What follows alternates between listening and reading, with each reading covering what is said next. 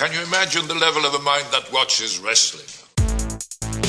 The audience wants to see action, adventure, wrestling, and plenty of it. Big men in tights, you know the drill. Rammer Slammer.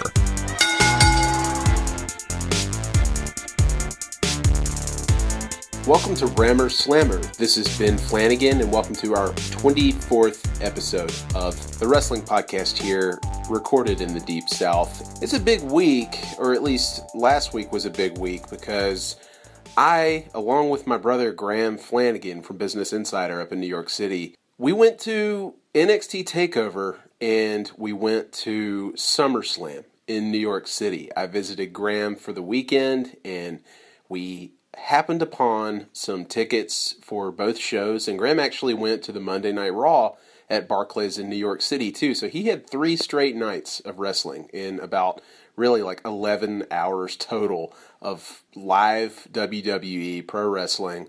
It was a lot.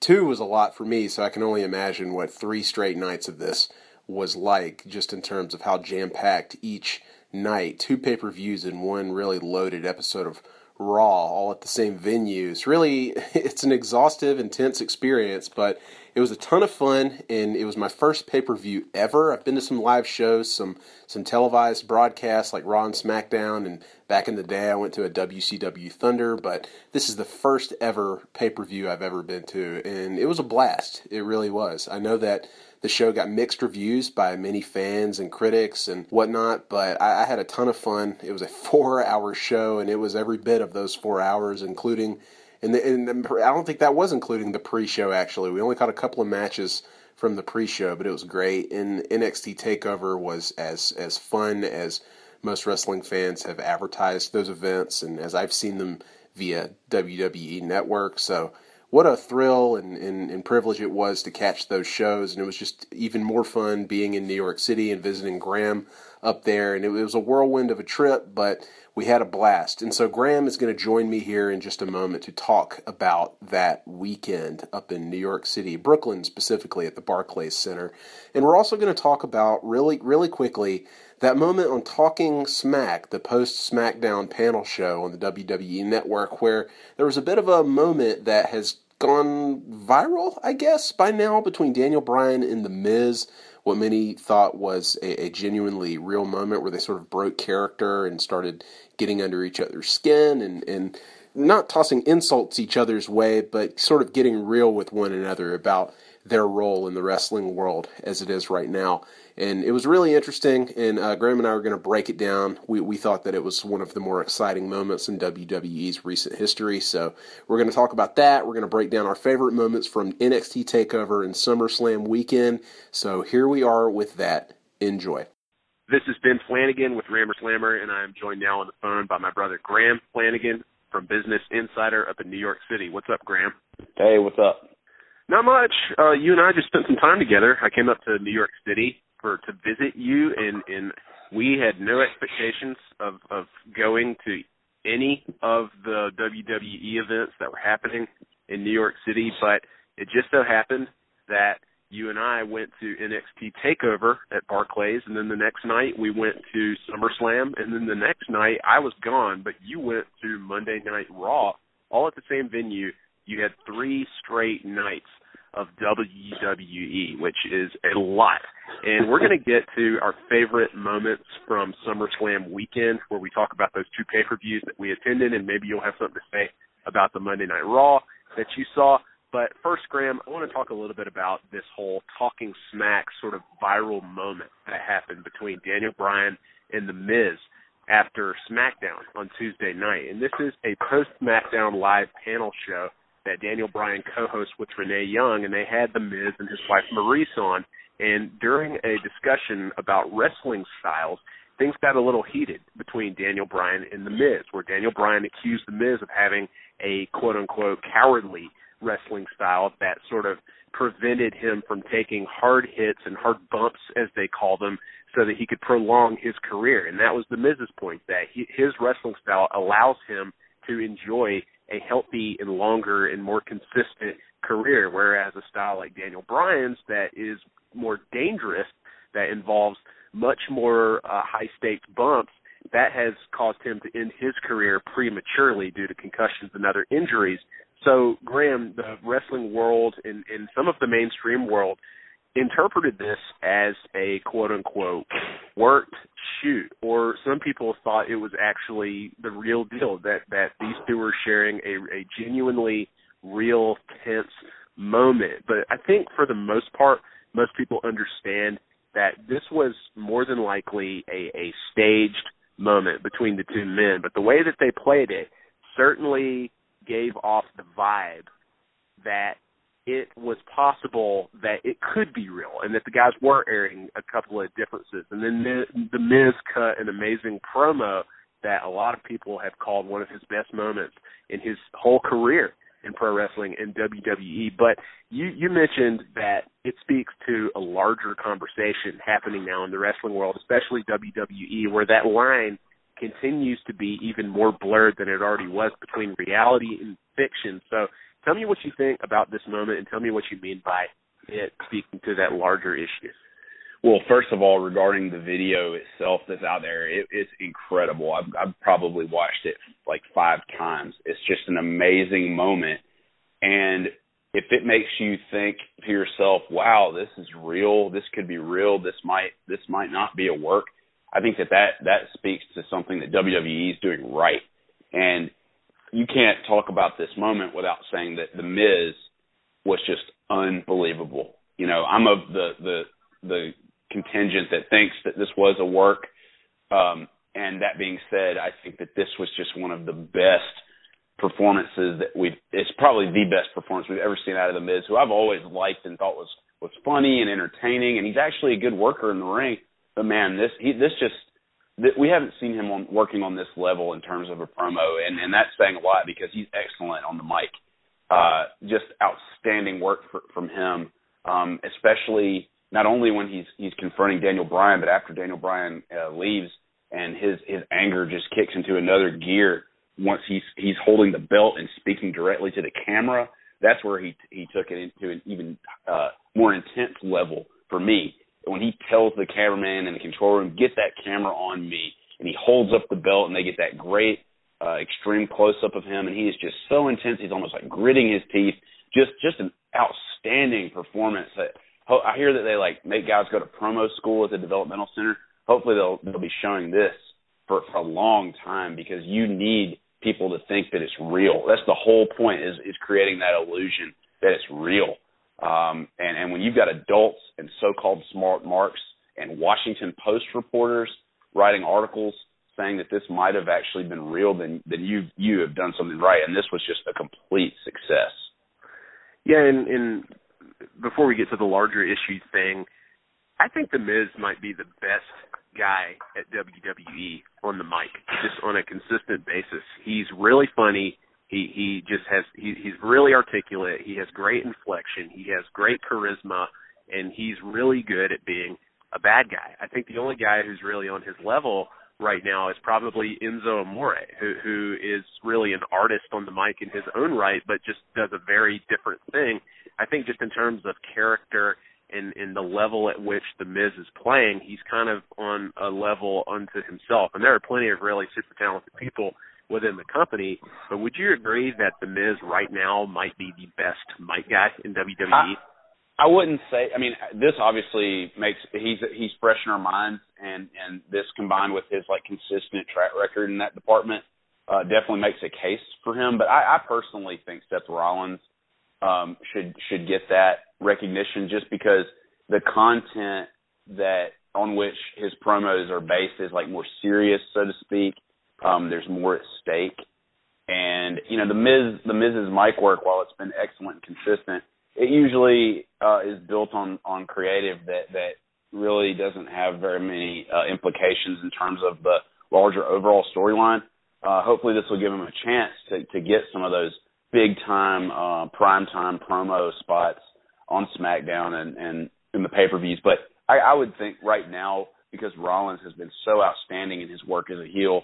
Ever since he got the championship 2 WrestleManias ago, and he did this whole program where he was just kissing the authorities' ass and acting like he was entitled he's just been outstanding. And that showed also on Monday night when he, cut a little bit of a work shoot promo on Finn Balor, saying that he basically was responsible for sending him off to a hospital, and now he turned it back into a work when he says, I'm entitled to this belt now. I'm a heel, and this beautiful belt, which drew heat because, as we'll talk about later, we were at Barclays and no one was even watching his incredible match with Finn Balor because everyone was talking about and chanting about how ugly the belt was.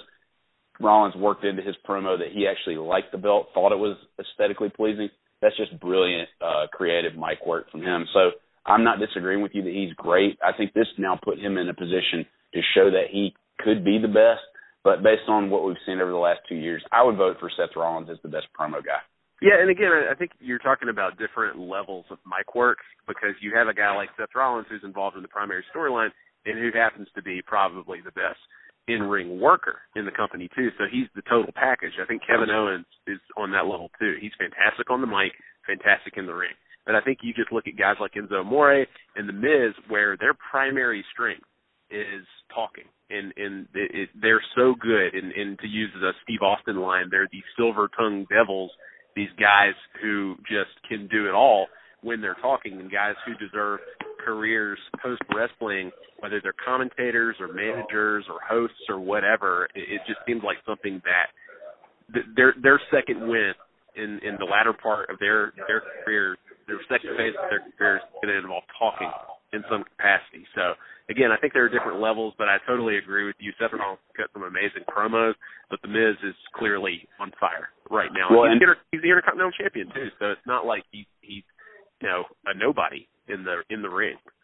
Yeah, and I mean, look, it's like it's going to seem like a long time has gone by in between the time he cut that promo on that Talking Smack show and when we see him again, which is going to be, I would hope, Tuesday night on SmackDown. So it's like there's a lot of pressure, on him to live up to that, not even to top it, but to live up to it. And there are going to be a lot of cooks in the kitchen, and I just hope that they can do something that's pure and that this is all building towards something that will be deserving of what happened.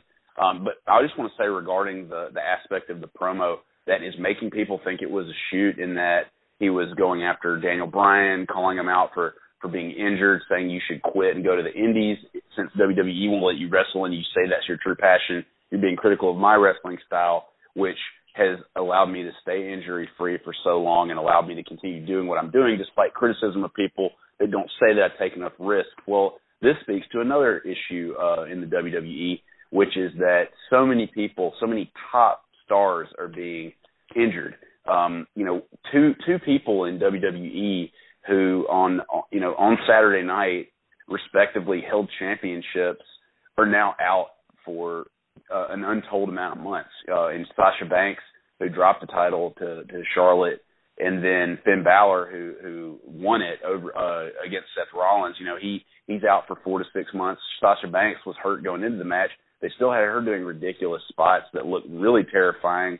And she dropped the championship, which apparently was the plan since she was hurt, and they were like, drop the championship and we'll let you rest for a while. But you got those injuries. I mean, it's like a guy like The Miz doesn't get talked about as much in that context because he doesn't do crazy high spots.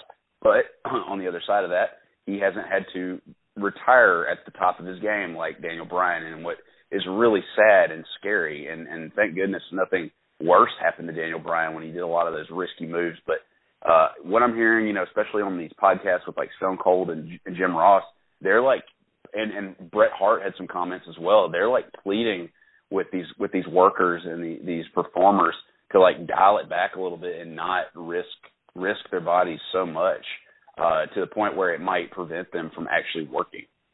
Yeah, well, I mean, they're doing it for the fans. I mean, they're in clearly each other, too, and it's all about taking it to that next level and delivering something to the fans and the TV audience that we have never seen before. And that's something that NXT and the folks who have graduated from that to WWE have clearly brought to the table, and that they are sort of reconfiguring the spots that you're talking about and refashioning them into this sort of like new wave of moves and new wave of in-ring work that puts their bodies on the line in a way that we've never seen before. I mean, if you go back and watch the old school wrestling, even in the 80s and 90s, and even in the 2000s, early 2000s, it'll look pedestrian compared to a lot of the stuff that we're seeing right now, and that speaks a lot to WWE's evolution. And look, Daniel Bryan was critical of the style that quote-unquote WWE brought to the table, saying that Miz was a clear probably a good example of that sort of vanilla style of wrestling where these guys wrestle not to get hurt.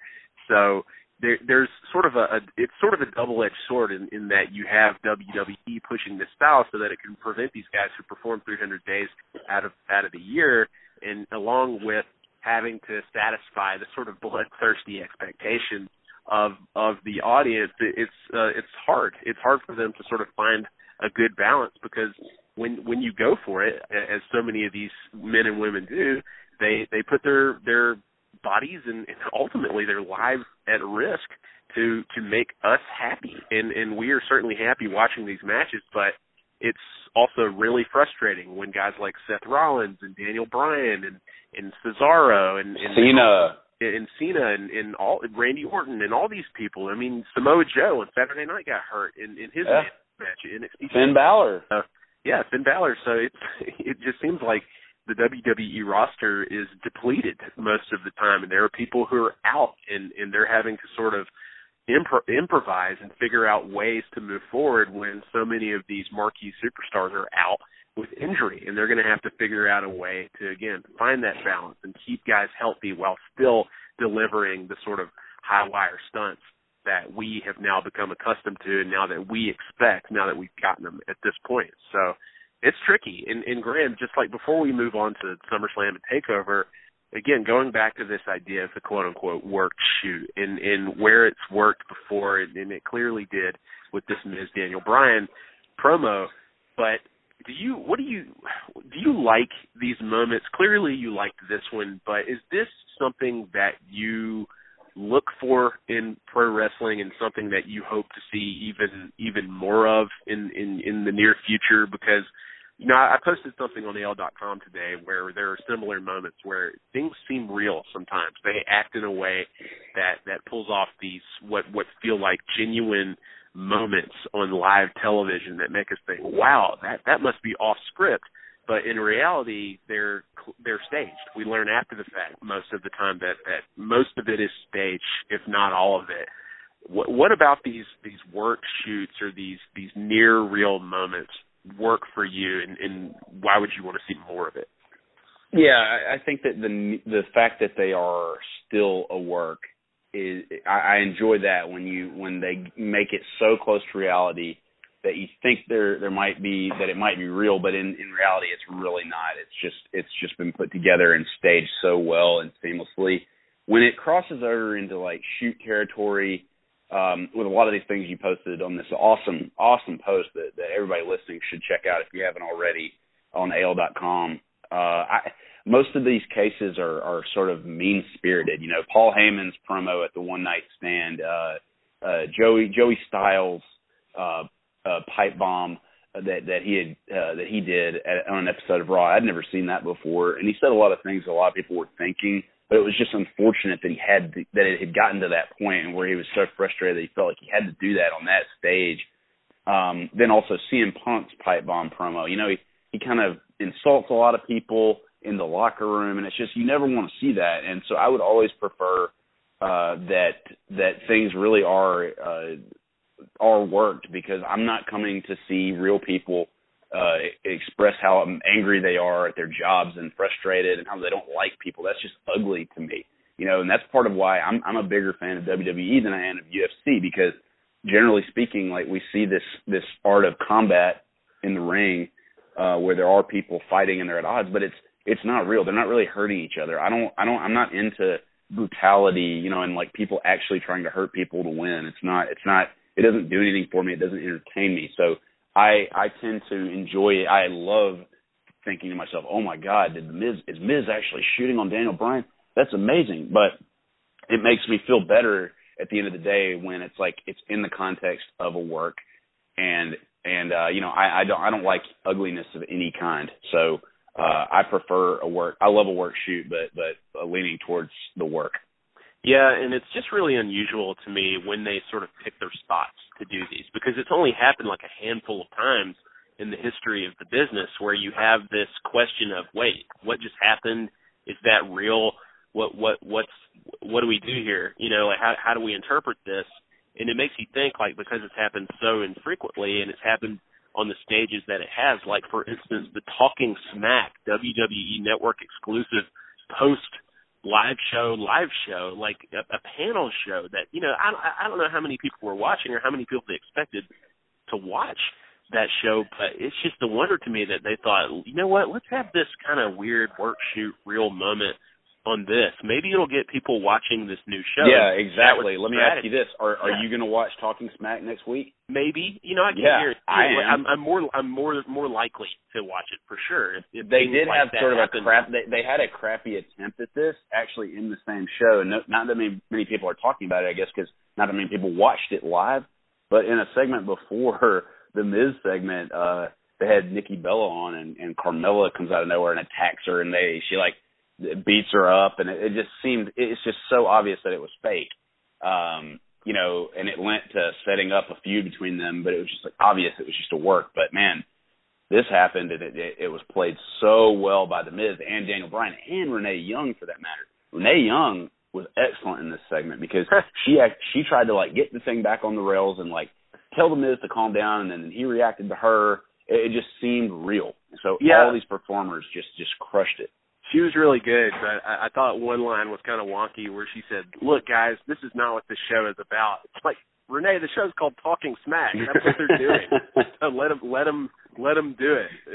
But, no, she was really good. Maurice was really good. They were both super awkward. But, yeah, it just makes you think, like, I think that a lot of those moments in a lot of those work shoots are decided upon moments before they're carried out, and are really sort of like spur of the moment, spontaneous things backstage where they decide, you know, what would be a good idea maybe is if we did this, and maybe Vince McMahon is like, okay, do it. And it happens rarely, but when it does, I mean, they become viral YouTube videos. And I don't know if that means we're going to get maybe more forced versions of these, considering the reaction, the response that they got to this. I hope not, and I hope that they're a little rarer, but I do hope that it influences them to go for a slightly rawer, seemingly more genuine tone on shows like this, because it's definitely more exciting television. I just hope that, again, just to say one more thing, I just hope that Miz can build on this and keep creating moments like this that will get him more over with the fans. And I hope this isn't just a one hit wonder thing where we all just look back and say, remember that one night where Miz had a great promo. And that's going to take a lot of work from him, and it's going to take a lot of work from Vince and the rest of the creative team and whoever he's working with to really shine him up, because he deserves to continue to build and keep taking steps in the right direction after this. It's just fantastic work.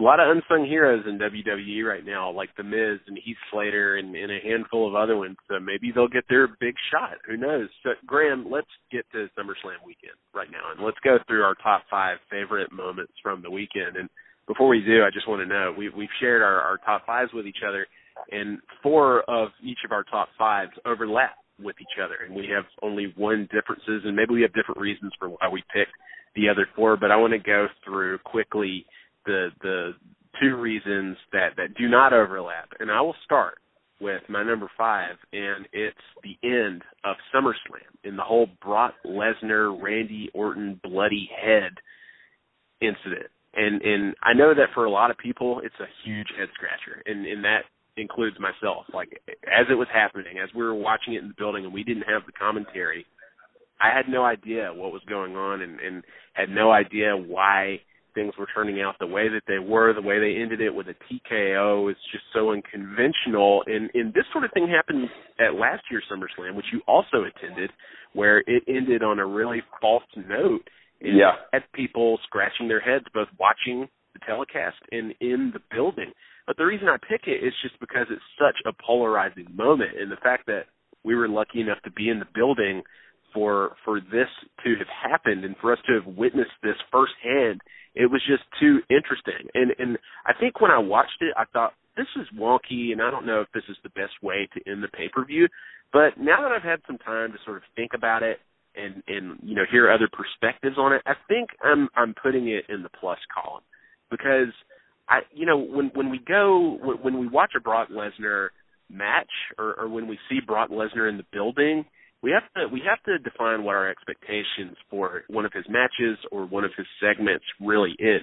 And the reason we all love to watch Brock Lesnar is because we're those bloodthirsty fans who like to watch him sort of destroy things, whether it's in the ring or backstage or wherever, and whether that's, on Monday Night Raw or on a pay-per-view or ending a pay-per-view. That's what happened. Something crazy happened, and he wreaked Brock Lesnar havoc. And I think that they delivered what we typically want from Brock Lesnar. And I think that, more often than not, we'd rather it be to serve a greater storytelling purpose in terms of putting on a good match. And maybe they do that down the road, and they've done it before, certainly. And they're working their way towards maybe sort of a Slay the Dragon storyline, and I don't know who the worthy opponent is going to be that will factor into that, or if that's even feasible given Lesnar's weird contract that we know very little about. But I don't know. For me, again, it's about what do we expect from Brock Lesnar, and did we get that on Sunday night? And I think we did. Well, I've been at both SummerSlams 2 years in a row and the false note thing, and you could see it. That place was angry. That crowd was angry. The people that were there, the people that paid to be there and didn't pay to be there, they were mad. That show ended with a chorus of boos, with NXT chants. People were singing the Shinsuke Nakamura theme song in the hallway. We had one guy come up to us that was just walking around by himself, just ranting. That just came up to us and started just venting to us about how mad he was, using profanity. In hindsight, the matches, I look back on it positively, but it's like I left and I'm like, okay, that happened. It is what it is. I wish that this could be addressed tomorrow night on Raw, and it's like it was barely even touched upon in a backstage vignette. That's where I think WWE failed. And again, even on Tuesday, when they had Randy Orton come out and he's immediately interrupted by Bray Wyatt, it's like, okay, then that was really for nothing. It's like they can't even get their ducks in a row with Brock's weird part-time schedule to have a situation where if something like they want to do something like that, that's a cliffhanger, leaves everybody hanging, where they can actually pay it off. So to me, the two quote unquote ways that they paid it off were really disappointing, and that sort of leaves me cold a little bit. But watching it and being there and trying to understand the chaos of what was going on, trying to figure out if the blood was real, did he blade himself, what's happening here, and seeing Brock when we think it's real, seeing Brock continuing to pummel Orton, who really did suffer a shoot injury here, whether or not it was worked, it was still a legitimate abrasion to the head that caused a lot of blood. That the moment was cool. Going back and watching it on SummerSlam has been interesting, but it was not paid off, in my opinion, and that's disappointing. I think the one payoff to it all, really, and what makes it more interesting and sort of builds on top of the existing mythology that was created that night, was something that WWE was indirectly responsible for, and that was the misunderstanding that Chris Jericho had once, the reported misunderstanding anyway. I don't know that we'll ever know the full story to this, but we hear that Brock Lesnar and Randy Orton and everybody came back after the match was over. Chris Jericho thought it was real and thought it was unplanned and that Brock was out of control. He confronts Brock Lesnar about it. They get into it. They have to be separated, and Vince McMahon finally tells Chris Jericho that it was all part of the act, and there was like real tension that exists between the two of them, and now it's become this mythological moment that has built upon the reputation of Chris Jericho. And so at that point, I don't know why WWE doesn't use that everybody knows about now and create maybe a feud between those two guys. I don't know why they don't build upon it immediately, because it was such a viral moment. And yeah, you're right, they kind of buried it. And again, that probably has more to do with Brock's part-time schedule and how many dates they have to work with him, and it's sort of out of their hands now. But again, it was, all I can really say about it is it was really interesting, and I'm kind of glad we were there to see it. So give me your number 5, the moment that you loved that won't overlap with our lists. Let me see here. My number 5 is the opening promo for SummerSlam. We had an incredible night with NXT TakeOver. Everyone will objectively tell you that was the I think more people had more fun on Saturday than they did on Sunday for a lot of different reasons. And I think overall it was just a more effective show. But man, it was taxing. It was so exhausting. There was a lot of energy in that place, a lot more intensity at TakeOver, and so it's like we get to SummerSlam, and I got to give it to them. They started off the show on a great note, the actual show, not the 2-hour pre-show. When Enzo cut an amazing promo, they got everybody in Brooklyn excited, got everybody to sing Notorious B.I.G. lyrics, a chorus of that happening. That was really cool, and just started the night off on the right note with and then followed by a nice solid match with Enzo and Cass versus Jericho. And what was amazing was just to see Cass. I'd never seen him in person before, and to see how big he really is, just tossing the huge Kevin Owens around like a little rag doll. So they had a really fun match with some great work by everybody involved, especially Jericho, of course. So that was a really fun moment that I thought set the right tone for the night.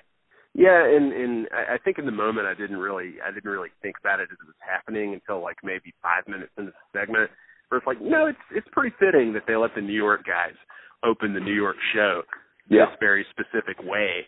And it's amazing that so early into those guys' WWE careers, they've earned their way into this status of, look, we trust you guys to open one of our biggest pay-per-views. We're just going to hand you a couple of mics and y'all get out there and get the crowd going. And they were fantastic. They were really good, and it was a really fun, electrifying moment that set a great tone for the rest of the night. Not necessarily one that they maintained throughout the show, but a really great way to start the show off. So, Graham, moving on here in terms of the list that we'll share now, the moment that you've already referenced on this show, the moment I guess just that took the crowd completely out of it, because this is just one of the most fickle crowds that I've ever seen, whether I'm watching it on TV or being there live.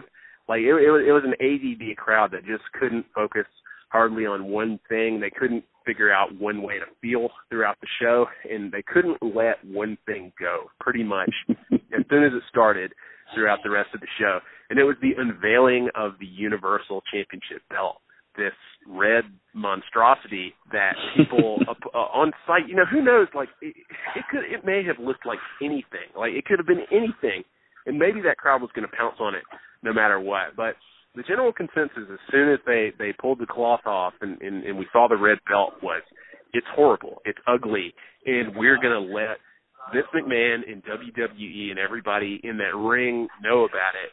And we're going to let the world know about it, too, because they can hear us on the network as they're watching this.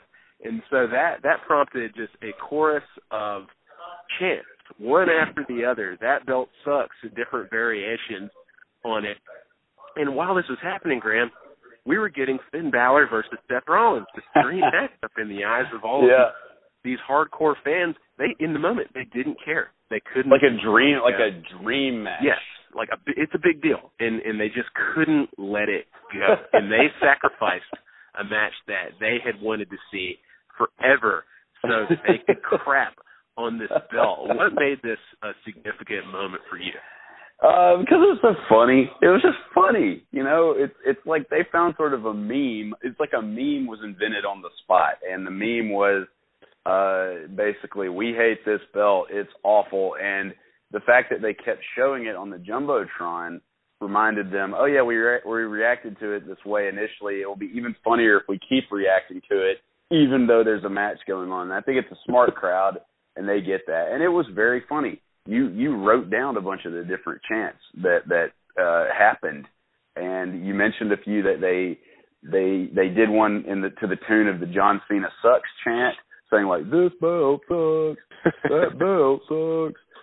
So many. And then the chant we heard a lot over the weekend, delete, delete, delete, delete. Which you know, they had like 6 or 7 different ones, and then Seth Rollins tweeted the next day, it's apparently as a shoot, that he was upset with the fact that the fans focused so much on the belt and ignored the match. And you know, he worked it into his promo the next night. But you know, it was just hilarious. It was just like the fans, they were tired. They'd been there for 2 nights in a row, and the WWE gave them a reason to troll. And the fact that it happened during what was supposed to be a dream match, it didn't matter. They couldn't get over it, and they ran with it. And personally, I know it's not the way WWE planned it, but I thought it was a pretty funny, sweet moment.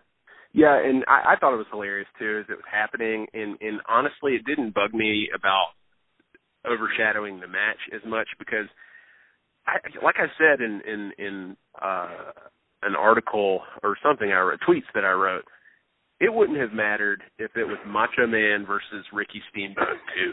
You know, like they were so crazed at that point, and I think honestly it was a trickle down effect, starting with the Ambrose Ziggler match that completely took the air out of the room and befuddled the crowd, and just really, I don't know, again, they were anxious because I think of the women's championship match and all of like the near injuries that happened.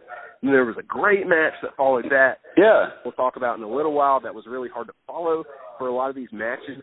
And so I think the order in the whole Jon Stewart thing, I think left people feeling kind of strange too, just in terms of mixing comedy with a tag team title match. So I think that there were just so many different tones that bounced around throughout the arena that at that moment, like whatever happened next, they were ready to go nuclear. And the fact that they unveiled something that everybody had been expecting and anticipating, and it turned out to be different than what they expected, it was too far gone, and they just couldn't let it go, and it was just over at that point. But as it was happening, I thought it was really funny too. So we go on to the next one, and Graham, just because you know, we go there to see wrestling, right? I'm going to save our one of our mutual ones for last because it's my number one, and we're going to focus on 2 entrances, non-wrestling moments that really brought the house down on Saturday night and were big reasons why people consider NXT TakeOver the better show between it and SummerSlam.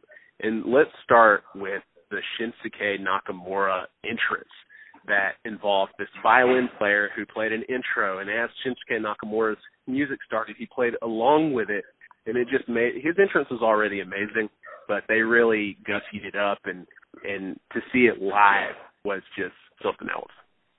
Yeah, you said it the best when we sat down, and there were just red T-shirts everywhere.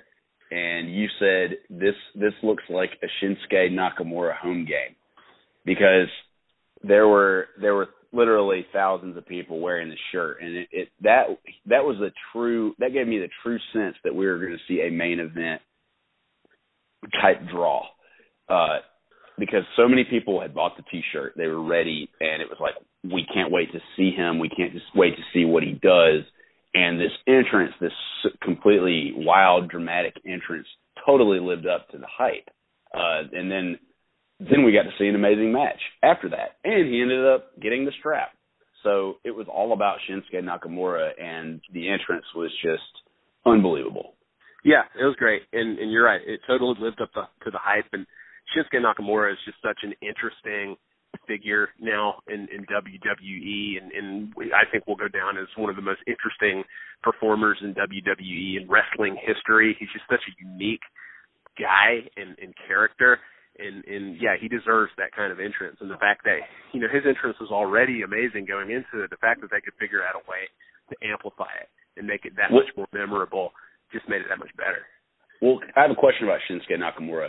Does he even lift? He lifts at the same gym CM Punk does. So.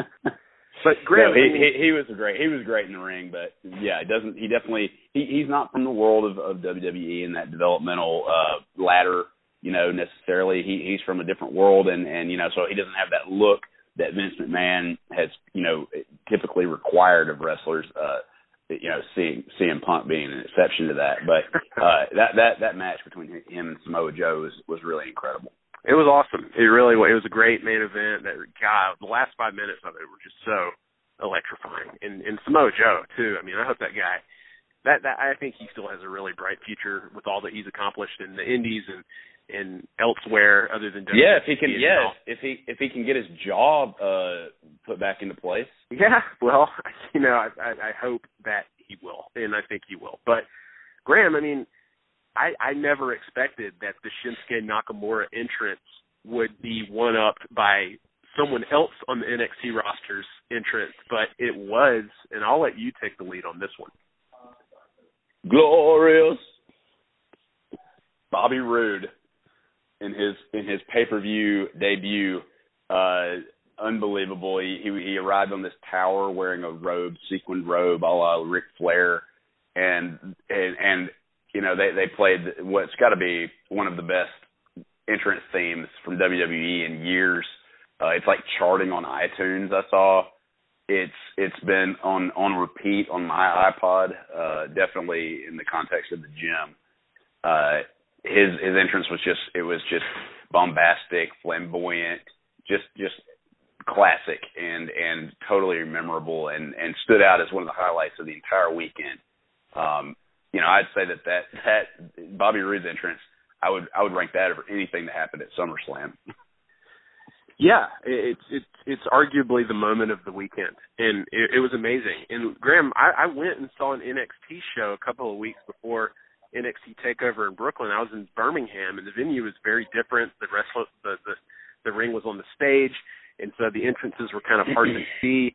And I saw the Bobby Roode entrance, and they played the music, and he was in the tag team main event. He teamed with Joe against Nakamura and CN or whatever. Mm-hmm. And it just didn't – people loved it, and he was really popular with everybody, and people were singing along. It just didn't have the impact that whatever went down on TakeOver did, where this sold-out Barclays Center sung along to every last word of that theme song. Like, whenever the chorus would hit, or just every single word would hit, you would just look, the lighting was incredible, and you would just look around, and you could just hear the entire building just blowing up at this. Like, they love them. They love the song. You're right. It's extremely catchy. And the guys who are writing the NXT music right now are making, like, they are earning their money and establishing themselves as the premier theme writers right now in WWE. They're amazing. Yeah, absolutely. Most of these songs are available on iTunes and Apple Music, and I've been going through. There's so many great ones. Like Asuka's music is incredible. Finn Balor, AJ Styles, Nakamura, Bobby Roode. I mean, and Braun Strowman's theme. I can't get over Braun Strowman's theme, which I'd never heard that really until Monday Night Raw, and it's hilarious. And all these are done by these guys, CFO $, who are taking over from Jim Johnston, who's made music for decades at WWE. But these guys, they're like young guys based in New York. They're just incredible. Is it CFO $, or is it CFOs because the $sign looks like an S? You're probably right. You're probably right. But I'm just reading it as I see it, and I don't care if that's what it is. I'm going to keep calling him CFO $. That's what it says. Damn it. Yeah, well, it's on YouTube. Check out the Bobby Roode entrance. But God, what lucky people we are to have been in the room for that to happen. I mean, I think that's going to be something people talk about for a long time. And if and when he gets to WWE, maybe he has a similar moment. But that felt really special as it was happening. And like you, I've listened to the song many times since then. So, Graham, this gets us to our last pick here. And again, I wanted to save it for last because again, we go to wrestling matches and wrestling events for wrestling, and I think we saw a really special match. And while we said the NXT TakeOver was the better event overall, and I totally agree with that, SummerSlam had the best match, and it was AJ Styles beating John Cena in what I think was an instant classic. Yeah, it was amazing. And by the end of it, as the match really hit its stride, well, the Cena haters were cheering for Cena. You know, it was just two fantastic performers doing their absolute best work, and the crowd was totally into it. It did not help the show overall that this was a mid-card match inexplicably. A lot of people saying that it should have been a main event. You know, so unusual placement. But at the time, we were like, this is great. But then you're like, where do they go from here? At least at the time, we thought, oh, well, we still have Brock Lesnar and Randy Orton. We still have Seth Rollins and Finn Balor. But this absolutely stole the show for sure. And, yeah. No, I was just going to say, I don't mean to interrupt you, but there are these clowns a couple of rows below us who, whenever there was a false finish or a 2 count, they brought a scoreboard with them, and whenever there was a 2 count, they moved a number. Mm-hmm. They counted one number more and showed the whole crowd where they were on the total tally of 2 counts, and never more than during that match were those guys more active than with all of the false finishes that happened, all of the finishers that didn't land the 3 count, and it was great. I mean, like you said, those guys. I mean, Cena, he's an amazing performer, and he gets so much crap. Like, as soon as his music hit, he gets the boos, he gets the John Cena sucks chant, and it seems like it's the story every single time. By the end of the latest amazing match that he's been one half of, these people who are booing him are cheering him and embracing him as a major contributor to the product. And I just don't know why the boos are gone at this point. Maybe it's just part of it now, and maybe everybody who's booing knows they're going to be cheering by the end of the match and respects him as a performer. But the guy just keeps earning it over and over and over, no matter who he's working with. But the fact that this time he works with a guy who, while he's a little longer in the tooth than a lot of the superstars on the roster with bright futures, AJ Styles got a bright future with WWE, and I sense a title run coming because this match really elevated him. I think the fact that he beat the quote-unquote face of the company, the face that runs the place, they call him. I mean, AJ Styles, the fact that they had the level of respect to let him do that, and Cena obviously had the respect to let him do that, speaks volumes, but the guy can just do anything in the ring, and he did it on Sunday night. Yeah, well, for me, I agree with you completely, and he's going to beat Dean Ambrose hopefully very soon and be the objective top guy on SmackDown. But the star for me is Cena because he did for AJ Styles what he's done with so many other people recently. I mean, he is responsible for Suplex City. John Cena was the one that was in that match like 2 SummerSlams ago or 3 SummerSlams ago with Lesnar, where Suplex City was invented. He did the same thing for Kevin Owens. He did the same thing for Seth Rollins. He did the same thing for Rusev. He is just the best at shining up this up-and-coming talent, and it never hurts him. He always comes back fresh for a new program. Bray Wyatt, I mean, John Cena has lent his star power to all these guys, and he's managed to make them look great, and has not hurt himself at all in terms of physically. Well, he has gotten injured, but generally, you know, he has not hurt himself at all in terms of him being perceived, how he's perceived in terms of his strength.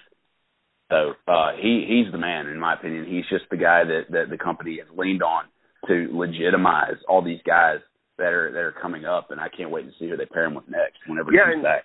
His reputation is the opposite. He's known as sort of being a guy in the mold of Hulk Hogan who has trouble lending the spotlight to young superstars with bright futures who might be next in line, because I mean there have been like notable moments where or there have been these stories that he didn't do it for Wade Barrett, you know, back during the whole Nexus thing, and it's just like, okay, that was one time, and there might be a few examples, but I mean, and it's like Wade Barrett, if you want to get bent out of shape about that, okay, but you just went through this huge list of guys that he's gone up against and had these incredible matches with, and those guys' careers are just better for it since then. And you know, I kind of wish that they would do it with a few other people. I think a Cena-Roman Reigns feud would go a long way to legitimize Roman Reigns in the eyes of fans. I don't know.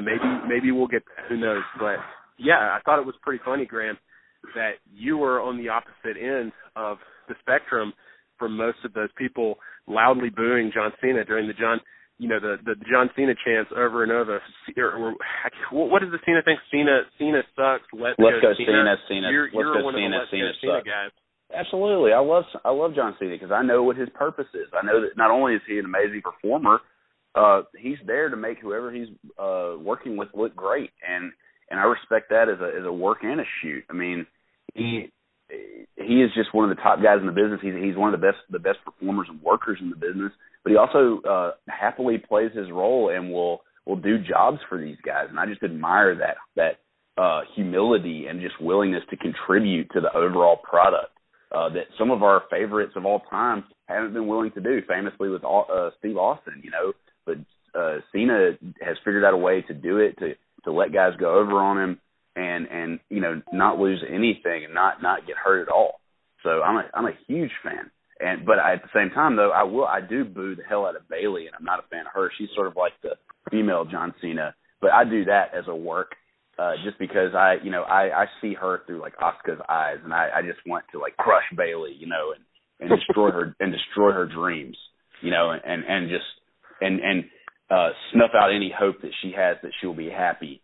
But I do that. That's just fun because we all have that heel inside of us, and I think Bayley's amazing, and I love how people are getting so excited about her and how she's such a positive role model for kids and all that. But when you're in the context of the work that the show is, I love to root against Bayley. But Cena, I've just had so much time to like observe and absorb his role, and I appreciate that so much that I just have to cheer for him. Yeah, and honorable mention here for best moments of the weekend. Both women's matches on NXT TakeOver and in the Women's Championship at SummerSlam were fantastic and were just great showcases for the incredible talent that they have in the women's division. I think Charlotte is great.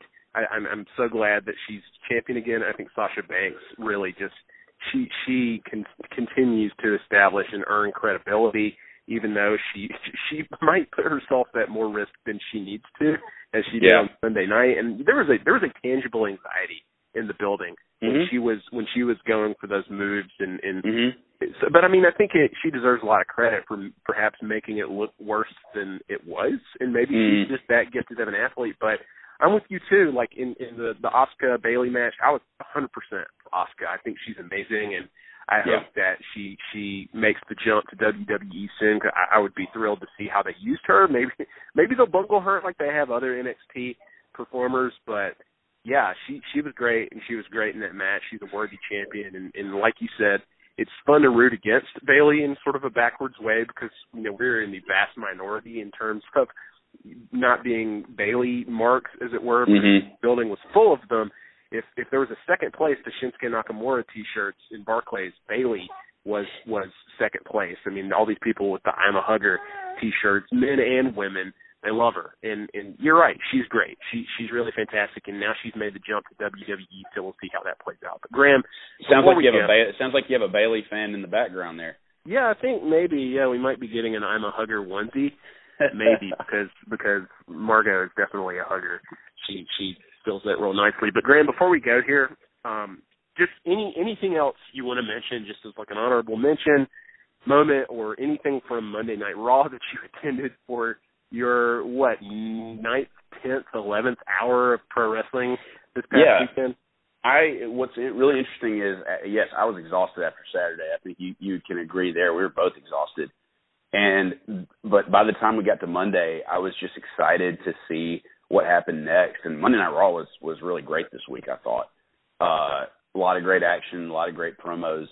And it was weird on Tuesday not having to go to Barclays to see a WWE show, you know, and had there been another one, I would have gone. I had so much fun. Why didn't they just do SmackDown? Like, why didn't they just make it 4 in a row?